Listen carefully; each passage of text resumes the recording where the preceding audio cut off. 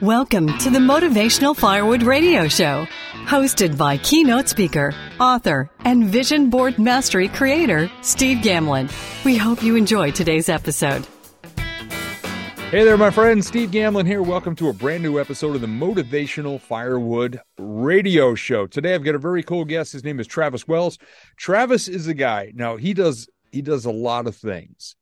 And we had an amazing conversation setting up for this conversation. And I want to share as much as I can with you.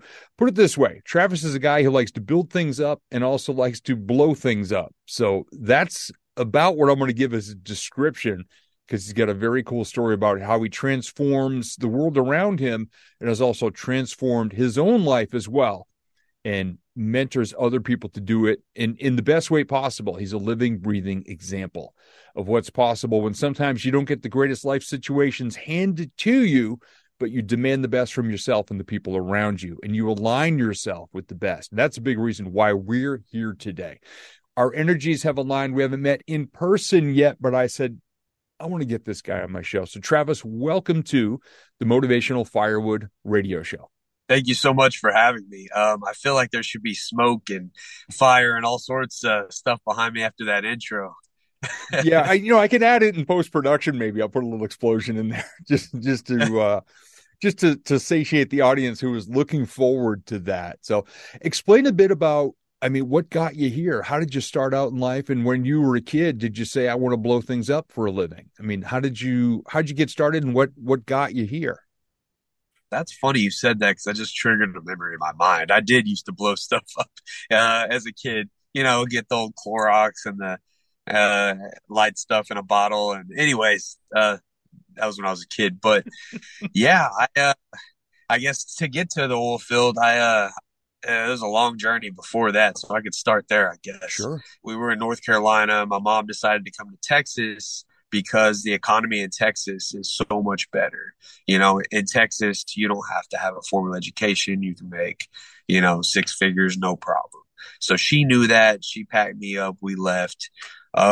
She kind of worked her way up in the ranks in mortgage and banking and stuff like that. So I got to see that growing up. So that was pretty cool.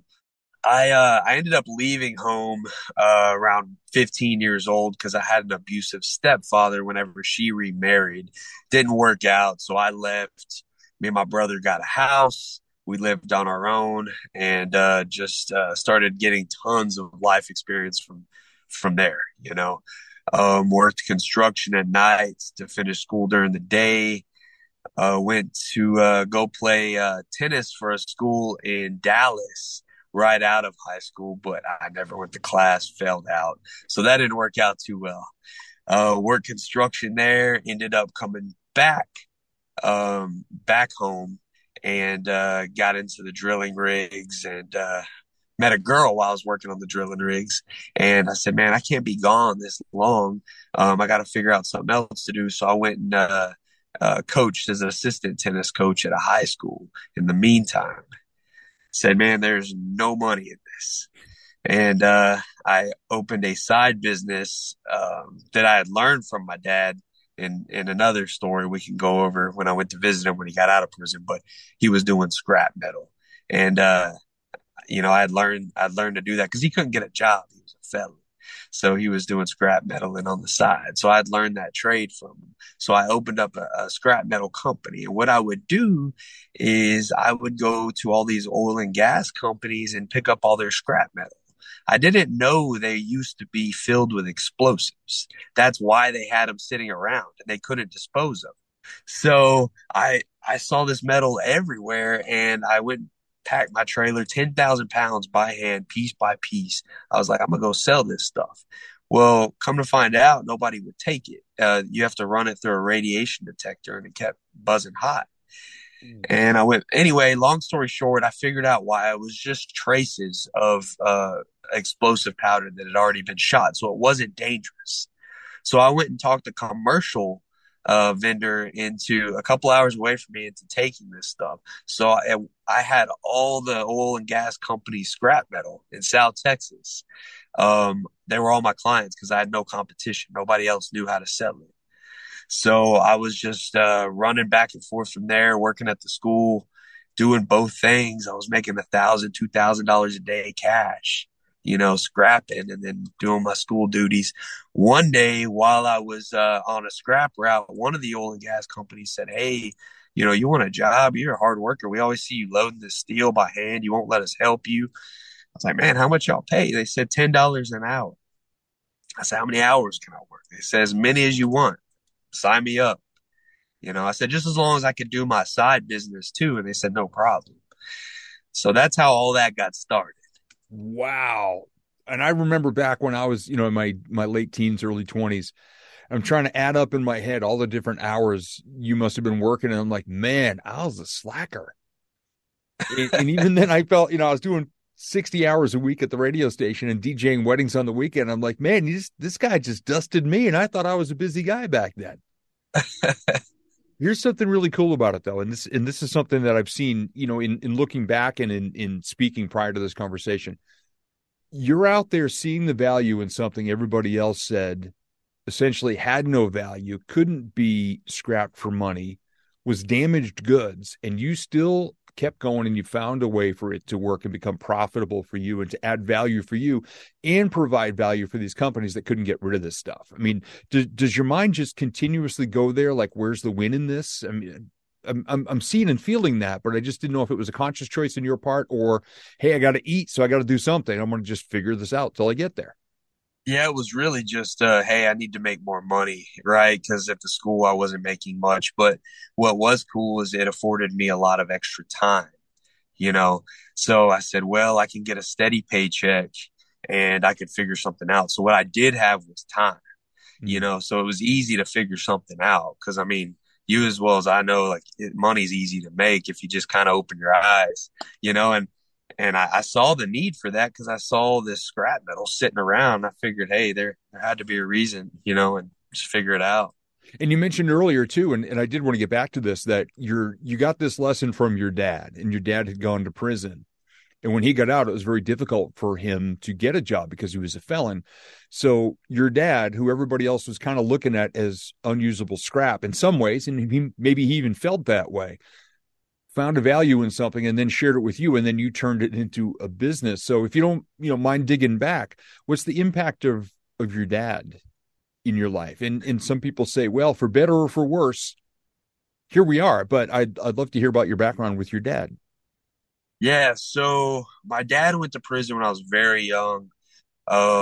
So he didn't get out till I was 18. And I don't recall going and seeing him. It was only a couple times and I was very little, but they say I did. But the only recollections I have of him is when I was 18 and older. So, he pretty much called me up, when he got out of prison. He was living in Florida. He's like, "Hey, I'd like to see you. You want to come over here?" And he was married because he got married while he was in prison to the lady he was dating before he went in. Mm-hmm. But anyways, I said, sure. So I went to Florida and he had opened a sprinkler company where he was installing people's sprinklers. I guess that was a need there. And then he'd bought a van and he was with a trailer and he was hauling the scrap metal. I was like, what in the world do you have going on here? He's like, look, they pay me by however many pounds I could load in this trailer. And I was like, man, that's not a bad deal. And I was like, how do you find it? He's like, look everywhere. He's like, it's just junk to these people. So, I rode around with him and helped him. And then I was, just helping him with his business to kind of, for manpower to help him get going and stuff. And I kind of was like, man, there is money in this, but it was time for me to go back. But I had learned some skills, that was a very valuable skill, actually. Yeah. And you pointed out something great too, where we can get the skills from anywhere. If we just sit and look around enough to see who's creating value out there and for themselves and for other people and providing a service. So many people look at, and I'm in the personal development world as a speaker and as a coach and a program creator, but so many people look way up the mountain and think these big, lofty guru type people are the ones who have all the wisdom to share, when it's people who are working right down there in the mud, doing the work every single day, grinding it out with, scars all over the hands, up and down their bodies from the hard work they do, that might just have valuable or even more lessons to share. And you think of how many people are out there looking down on the common working people, or people with a record, or people who've struggled with addiction or whatever, these people that constantly get labeled or looked down upon can turn out to be some of our best teachers. I agree 100%. I came up construction, oil and gas. I was always the grunt. I thought I was dumb. You know what I mean? Like, I graduated second to last in my high school, but I mean, I never went, but still, like, I could not fathom anything they were teaching me. It was like Charlie Brown, like, wah, wah. And I was like, this isn't for me, Yeah. So, yeah, I definitely agree. Some of the smartest people I've met were coming up in the oil and gas industry. I mean, these people never went to college, and they were doing what top level engineers do. We'd get top level engineer applicants, and they couldn't hang with half the people that I worked with. So it's very interesting. Yeah. And as a raised blue collar guy, I mean, my grandfather on my mom's side was a lifelong carpenter, and Finnish carpenter and cabinet maker. The guy was genius. And I was just called him my cute little old man. He was just the nicest, coolest guy, but he could look at something and fabricate anything you needed out of wood to fill a need or convert something into something more beautiful. And my dad as well, he had his own carpentry business for a while, and I worked with him for a couple of years before I followed my dream, being on the radio and eventually doing everything I'm doing now. And one of the conversations we've had, and something you shared on social media, is a major accident that could have derailed, it could have killed you, but it also could have derailed everything you're doing out there. So if you don't mind sharing that, and the physical and even the emotional or mental scars that may have brought, and how you overcame those to get back in the game. Yeah. And yeah, sorry if I jump around in my stories. I've done a lot of things. So no worries, man. We're playing volleyball here. We're kicking back and forth over the net and giving everybody something to enjoy. Awesome. So yeah, I was about 21 years old, and I had a lot of jobs all the time. So you're like, how was this guy doing that? I had a lot of jobs. I wore a lot of hats. Yeah. I always figured out how to make money. But anyway, one of my jobs was construction, like it had always been. I was working on a remodel in Corpus Christi. And one day I went to work, and my senses weren't completely right thinking about it now. We went out the night before, and I wasn't like still drunk or anything or by any means, but my senses weren't, next day I didn't have enough sleep probably. But anyways, I don't know if I could have avoided it, but I was walking on the job site. We just kind of had our little huddle, and I was walking in my direction to go work on a part of the house that I was going to work on. And I hear a loud, like crack. And I look up, and there's a support beam just coming at me. And it went through my chest and pinned me to the garage of the house. And what it ended up being, it was an awning from the house, on the side of the house. It just gave way, from some of the work we were doing on other parts of the house, whatever. So it was, a big square part at the bottom plate, at the bottom of that pipe. And it was holding up that side of the awning on the house. It was really heavy. So flipped around, went through my chest, broke my ribs. My ribs ended up puncturing my lung. And I was stuck to this garage. I was like, oh, crap. So like it actually moved my heart, but I didn't find that out till later. Wow. So, yeah. So I just kind of call for help the best I could. And we pull it out, which they were like, you should not have done that. It took a lot of it because it was heavy, so we pulled it out.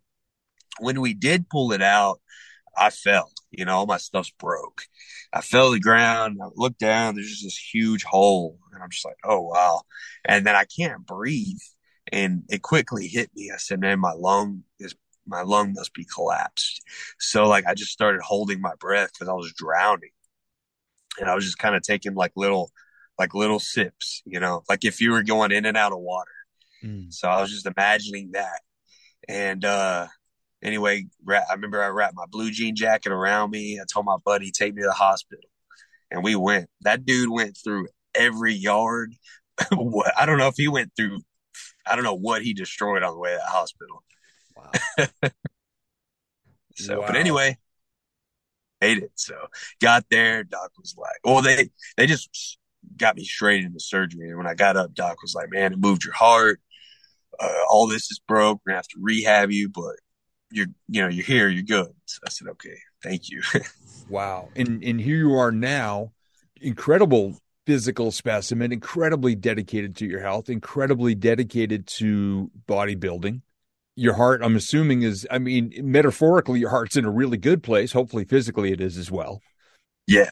How do you go from the transition to that, where so many people would look back on something tragic that happened in their lives and wear that scar as a badge of honor, and, you know, hey, back in the day I had this happen, but there's so many people that never push beyond that. You know, their identity is what happened to them X amount of years ago, like the people in their 40s and 50s, I'll be 55 this year, who are still talking about their glory days or the worst thing that happened to them 30 years ago, and that's still their identity. How'd you get beyond that? And I'm sure there were people that told you, Travis, you'll never be a bodybuilder. You got this scar, you've had this accident, you've got, disconnection there. You can't do this. And I'm sure that there have been people your entire life since that moment telling you what you can't do because of what happened to you. So how did you get through that, beyond it, and how does it continue to inspire you today? That's actually a good point. People do like to tell you what you can't do. Mm. It's just a reflection thing. So it was actually, it sounds funny, but we all have things happen to us, and I believe there's reasons for everything. And I was kind of wild before that. I mean, I was always a hard worker, but I was just wild. So like that really calmed me down. I was like, man, if like there's no way I should have made it through that. I better kind of get my stuff together, right? Like just kind of not be going out, not doing this and that. So I just honestly flipped the script, from I remember that day forward, I was like, man, I'm gonna, rehab myself, get in good shape, like get my stuff together. So it actually played a benefit. As far as the bodybuilding, I'm missing half a pectoral. I was going to get it filled in at one time, and I had a good buddy of mine. He's like, man, don't get that filled in. I was like, why? He said, that is awesome. So I said, yeah, you're right. I'm gonna keep it. So, but anyways, they're not technically supposed to dock you points, right? For a physical, whether it's a disability or anything like that. I'm not sure if they do or not, but my coaches have a really good way of like hiding it, like the way we pose for the mandatory poses, we kind of get around it. And I've always said scars are a badass testimonial to the fact that you survived something really cool. Yeah, for sure. We've all got them. Believe me, I raced motocross for 2 years, way back in my early 20s. In my very first race, there's these little starter bumps called whoop-de-doos. And I thought, well, I see these guys on TV all the time cruising right over the tops of those. So I tried it at full speed, and I found out that those guys have practiced way more than I have. And I got through half of them, went flying. My feet came off the pegs, and I was hanging from my handlebars. What happens on a motorcycle when you're hanging from a handlebars? You're opening the throttle all the way until the bike finally threw me, and I landed, my leg hit a rock. So on the inside of my left knee, there's a giant thing of jelly-filled broken blood vessels and veins that are a reminder that I tried something really cool that does not look good to this day. It wasn't as severe as what you've got, but every time I look down at it, I'm like, hey, I gave it a shot. I tried. I'm still in the game. I could still ride if I want to. I just choose not to these days. A little more brittle than I was when I was 24. Here you are these years later, not just in great physical shape, competing. I've seen pictures of you with medals hanging around your neck. I'm like, this guy's got the drive, man. He's doing the work. And I love how you're grateful for the fact that this even happened to you. And most people would say, oh, this happened to me and it messed me all up. You're grateful for it. And you're grateful to your friend who told you, don't fix that, man. It's unique. It's cool. It's your power. It's your strength. It's a reminder of everything you've come through. Don't fake it just so other people will give you more points. And there's a whole thing, and you and I share this, how much gratitude we have on a daily basis for other things that where most people are saying, well, I'm grateful for my house, my partner, my health, whatever, where we're grateful for some of the weirdest things, what other people would think is weird or off the wall or very, very specific things. So these days, that far removed from that accident, everything else you've gone through, what's it like? What are you grateful for on a daily basis. And you said something recently on social media that I loved, is difference between gratitude and complacency. So, explain a bit of that, of how gratitude's a big part of your day and how you use it in such a way to keep you going and growing and not just settle and saying, hey, everything's great. Yeah, I think we've all had moments where I think everybody. I hate speaking for everybody. I'm going to speak for myself, I guess. I've had moments to where I felt like I was stagnant, and maybe I was getting complacent because things would get comfortable. Those didn't last very long, but I recognized them. And to be honest with you, to get out of being complacent, recognizing what I'm grateful for, um, you know, there's like a never ending list. Like you obviously have your core ones, right? You have these core ones that are usually the same, your family, your friends, your dog, whatever, right? And then when you start looking beyond that and you see that like this list doesn't really stop, it's easy to get out of complacency because you're like, man, there's like abundant opportunity. So I had that realization I've had it a lot, but when I made that post, it made me, realize, that those realizations is what keeps me pressing forward and kind of wanting more. What do they call it? Blissfully, content, or I don't know what they call it, but anyways, where you want more, but you're grateful, right? Yeah. So. Yeah. And a lot of people fall into that trap. They go, well, it's kind of good enough. Right. Like, really? Is that what you would want on your headstone? Here lies Steve. His life was good enough. It was okay. He had more to be thankful for than to complain about. And some people settle for that. It's kind of sad in a way, only because I've just been on this gratitude journey for so long. I've been in personal development for so long and always trying for my next best self. And one of my former mentors, he's since passed, always said, brother, all we got to do together is create the next best version of yourself. I want to make sure I say it right. This is the best version of yourself now with the people you choose to surround yourself with, the way you take care of yourself, honor yourself, the way you guide yourself through this life. And then let's create the next best version. And I know you deal with people because I see the pictures you share of other people that you may be working with or coaching on their health journeys in the condition people show up in your life at versus where you can help to get them.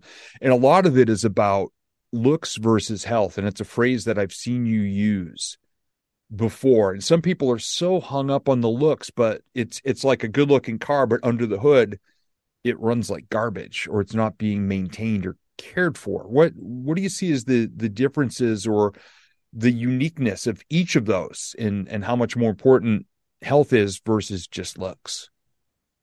That's a really good point, and that's a never-ending battle. Everybody's first goal, which is completely understandable, right?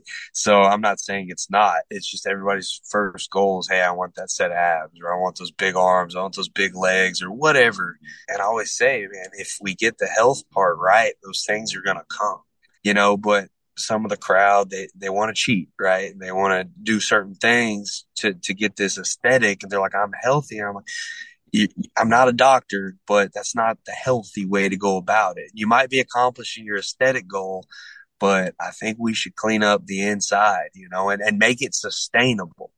That's my biggest thing is like make a sustainable thing for people where they can live, be happy, have energy, not be puffy. And if they want the aesthetics, those are going to come, Yeah. And very, very important. And when you said puffy, I said, yeah, me 2 years ago, I'm 6'2", so I could kind of carry it in a way, but I knew I weighed 247 2 years ago, which is the heaviest I've ever been, was consuming a very tall rum and coke every evening to relax. Cause I worked hard all day. I deserve this. Wasn't making the best food choices. No, I wasn't driving off a cliff here. I wasn't, it wasn't that bad, but it was consistently not good. And from hanging with people and getting to know people like yourself and other people who are much healthier versions of themselves than they used to be, tapping into their knowledge, watching your results and saying, well, hey man, how do you do that? How do you do that? How'd you get this? How'd you switch from this to this? What's the best way to start my day? And if you pick the right, I don't hesitate to say heroes, because a lot of people will not admit that they're heroes, but you are to people like me who are out of shape. I see people who take care of themselves with intention, on purpose, with purpose. I like to say that a lot, not just the flavor of the month diet or fad or sculpting whatever is available to make everybody appear as though they're healthier. So I appreciate the fact that you weigh your food before you eat it. I just go by size. Like, Steve, what'd you eat today? I don't know, but it was a medium and it had meatballs and provolone cheese and it was in a roll. So I don't know how much it weighed, but I know how much I weigh if I eat healthy versus not. Healthy right now is 222. Not was 247. So that's where I'm at now. That's cool. Well, congrats. That's a lot of weight you lost. That's hard to do, and to keep it off too. That's another thing.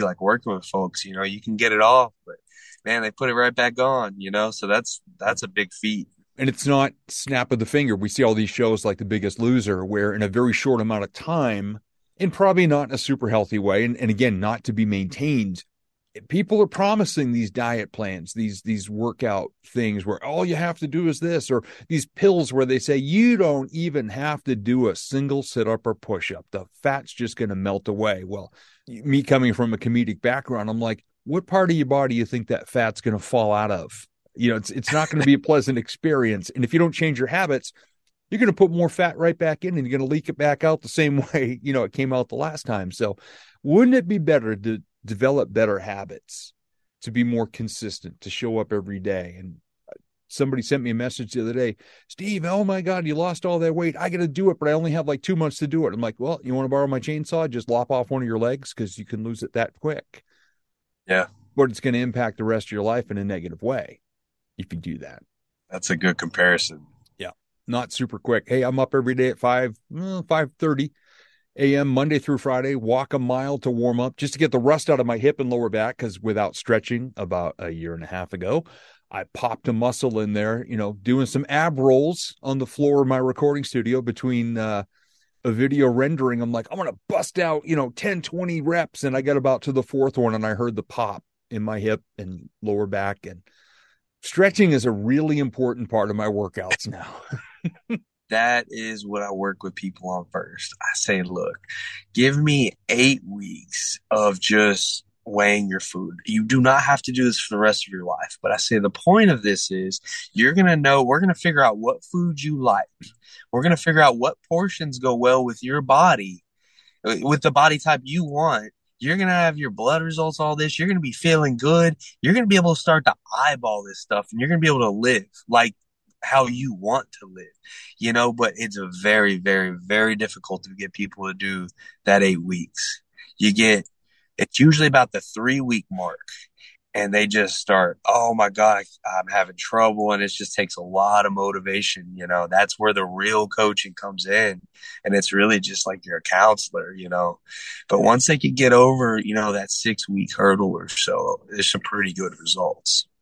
Yeah. And you shared a phrase with me when we first spoke about the science of health. And that's what a lot of people I don't think understand. It's all these equations. It's things going on at the cellular level. It's not all in the bathroom mirror. And that's the path that you work so hard to take people down, is to understand the science of health. You're the vegan bodybuilder when so many other people are out there touting these different ways to either bulk up or to get bigger or whatever. So where or when or what caused you in your life to take that course, which is so against, in my opinion, as a person who's not part of the bodybuilding community, what caused you to go that way with the direction for your health and fitness and what you consume and put into your body? That is an interesting question. So it's been about 6 years. I went vegan 6 years ago, and I was in oil and gas. I'm a good old boy from, South Texas. Vegan, like, what's vegan, right? Like, no way you would have told old Travis I would have been vegan. No way. Cowboy boots, cowboy hat, the whole thing, right? It's how I grew up. I grew up on a ranch raising animals. But anyways, I was watching a show called Forks Over Knives.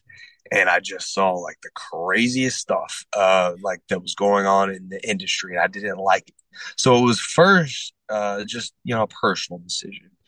And, I was just like, man, I'm gonna I don't like this. I was like, I always raised animals and stuff. They were like my buddies growing up. And, now I'm seeing this, and I guess I never was on that part of it.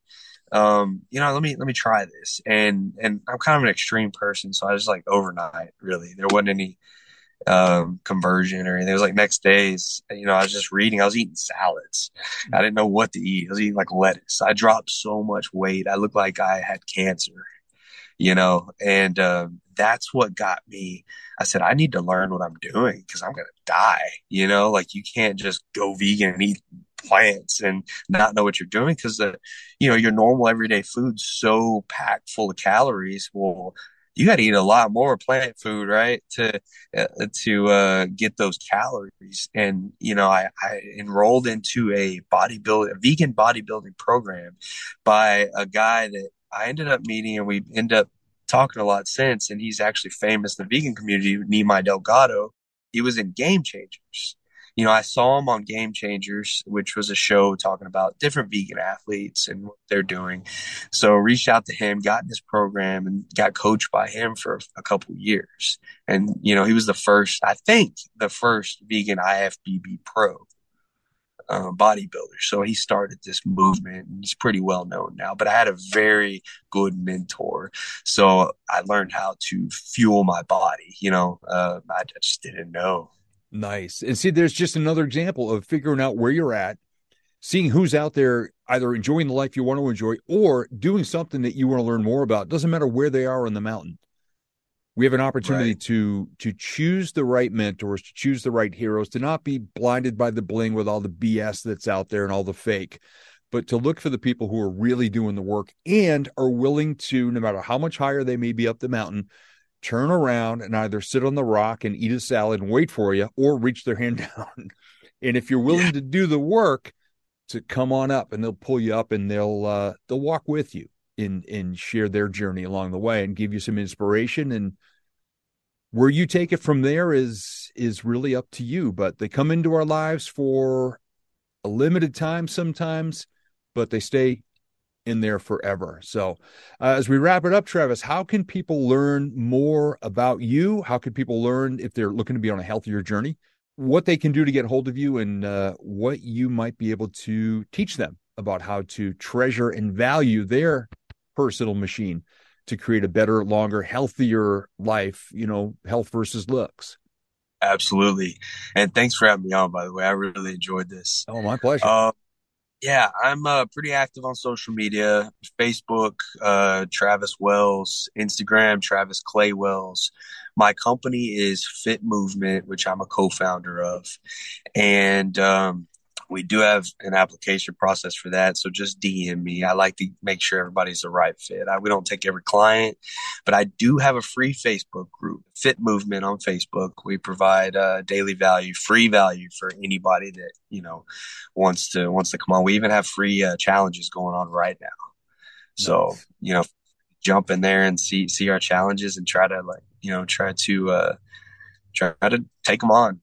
And you got the coolest little dog that travels with you. Sometimes I've seen his pictures, or her, whatever your dog may be. And I'm a dog guy myself. I had my amazing canine co-author and partner in crime, Super Teddy, for 11 years. And I just respect the heck out of people who appreciate and love and take care of animals. His name's Hank, and he rides on my shoulders everywhere we go. The only reason he's not today is I got a meeting right when I leave here, but he goes everywhere, and he's a famous dog around this town. So I've got tattoos of his paws, his actual paws, where he sits on my shoulders. Wow. Now that's dedication. All I did was write a book for Super Teddy, but I don't have a tattoo of his paws, although we have a paw print in some clay upstairs. So he kind of lives on forever through all that stuff. Awesome. Yeah. So a thank you to you, my friend, and a big hey to Hank. And I want to thank you for being a part of the Motivational Firewood Radio Show. Thanks for having me on. Thank you for listening. For more information on how you can create a more vivid, focused future with the Vision Board Mastery Program, or to invite Steve to be part of your next event, please visit stevegamlin.com.